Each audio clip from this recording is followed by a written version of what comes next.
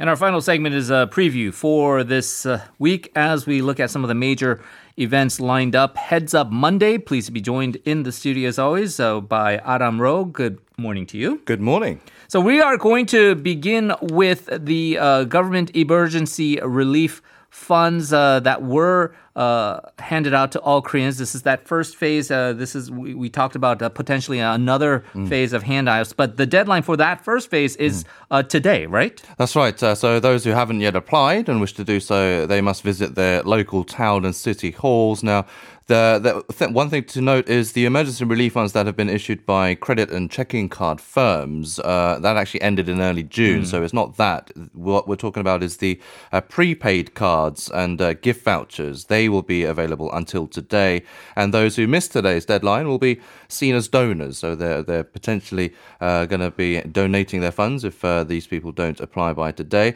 The actual funds themselves can actually be used until the end of this month, so those who do apply today, they have about a week to spend it all right. if they wish to. Yeah. Very good. Now, with the pandemic and the rain and all the economic fallout, it's hard to remember that there were other crises in the past, including the Pohang Earthquake. There's been some fallout there. That occurred 3 years ago, but there's a new policy to help struggling residents, but apparently still being met with resistance. Yeah, it's been met with resistance on a yearly basis now. So, yeah, throughout the 3 years, there's been a lot of tug of war. Now, this special act on compensation, that's set to take effect tomorrow, if not, maybe next week. Now, Pohang residents, however, are not happy as they feel the measures included in this policy are not enough and were drawn up without their opinions in mind, and quite hastily in their opinion, and they are calling for the government to revise it. They were planning to make their voices heard in a large rally recently, but had to scale it back due to the coronavirus outbreak last week, but there was still a rally nonetheless. Among those they want changed is the amount of compensation on offer. The law states that the government will provide 70% of necessary funding to these displaced residents or those affected by these earthquakes 3 years ago. Now, locals want 100% compensation, mostly because they feel the earthquake in 2017 was caused by the government's geothermal power experiments in the area. That was another social issue and another controversial issue at the time as well.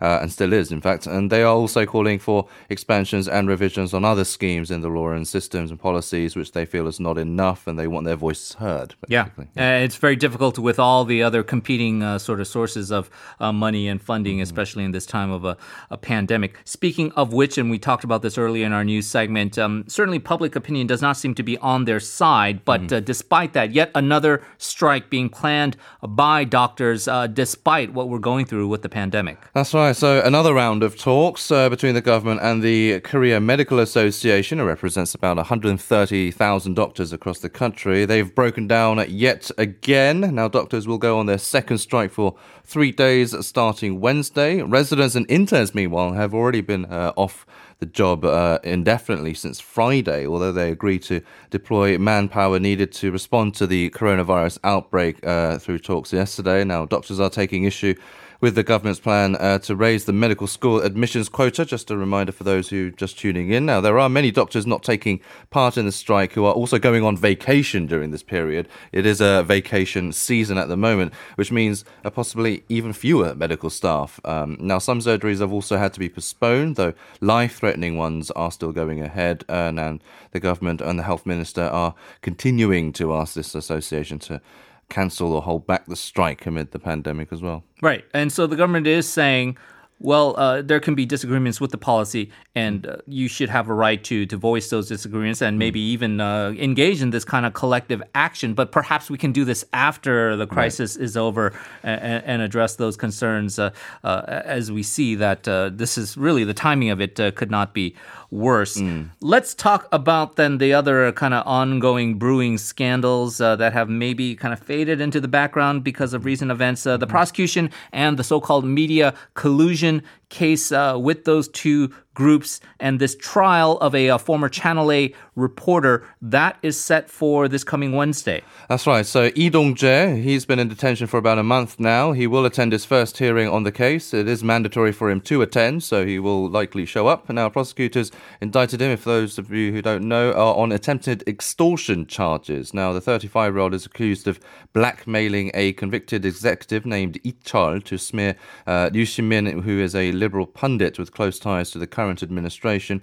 And now the prosecution, however, didn't mention whether he colluded with this another figure, a ranking prosecutor, Han Dong-hoon, to do so. Now, Han is, of course, the senior prosecutor who has close ties to the Prosecutor General, Yoon Suk-yeol, and the reporter has been denying wrongdoing. And there are a couple of other people implicated in this as well who have been indicted as well. Famously, an independent commission has recommended that Han Dong-hoon himself not be charged criminally with any indictments, but although they did say that this Channel A reporter Lee Dong-jae is fair game, so there's a sense he's sort of been left to dry here with all of the other so-called co-conspirators not really getting the full brunt of the prosecution investigation as it stands, and which is why a lot of people are a bit critical of what's been going on so far.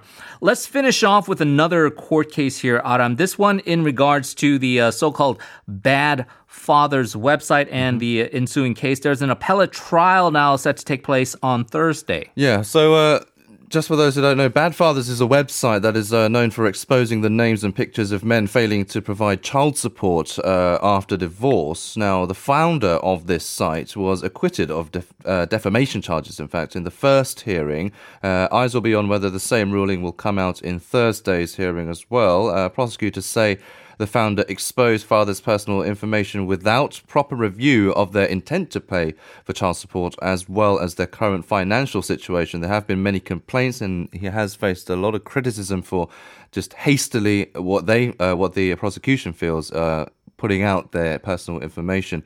And the sticking point here is whether the court believes the founder, through his website, is undergoing righteous public service, if you will, or is just simply breaking the law in terms of privacy acts and stuff. Yeah, I mean, certainly naming and shaming going on, and that does certainly kind of scratch the itch of a lot of people who want to see that justice being done. The question being whether it has crossed the line into the violation of the rights, and maybe sometimes falsely accusing certain individuals, but very difficult issue to kind of delve through.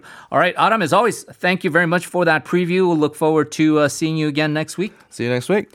And that's going to do it for us as well. Our producers are Kang Jin-soo and Kim Jae-sun. Our writers are Choi Kyung-mi, Sung Eun-ji, and An Yu-jung. Coming up next is Life Abroad, so stay tuned for that. We will be back tomorrow at 7 a.m. for another edition of This Morning. Until then, this has been Henry Shin. Goodbye.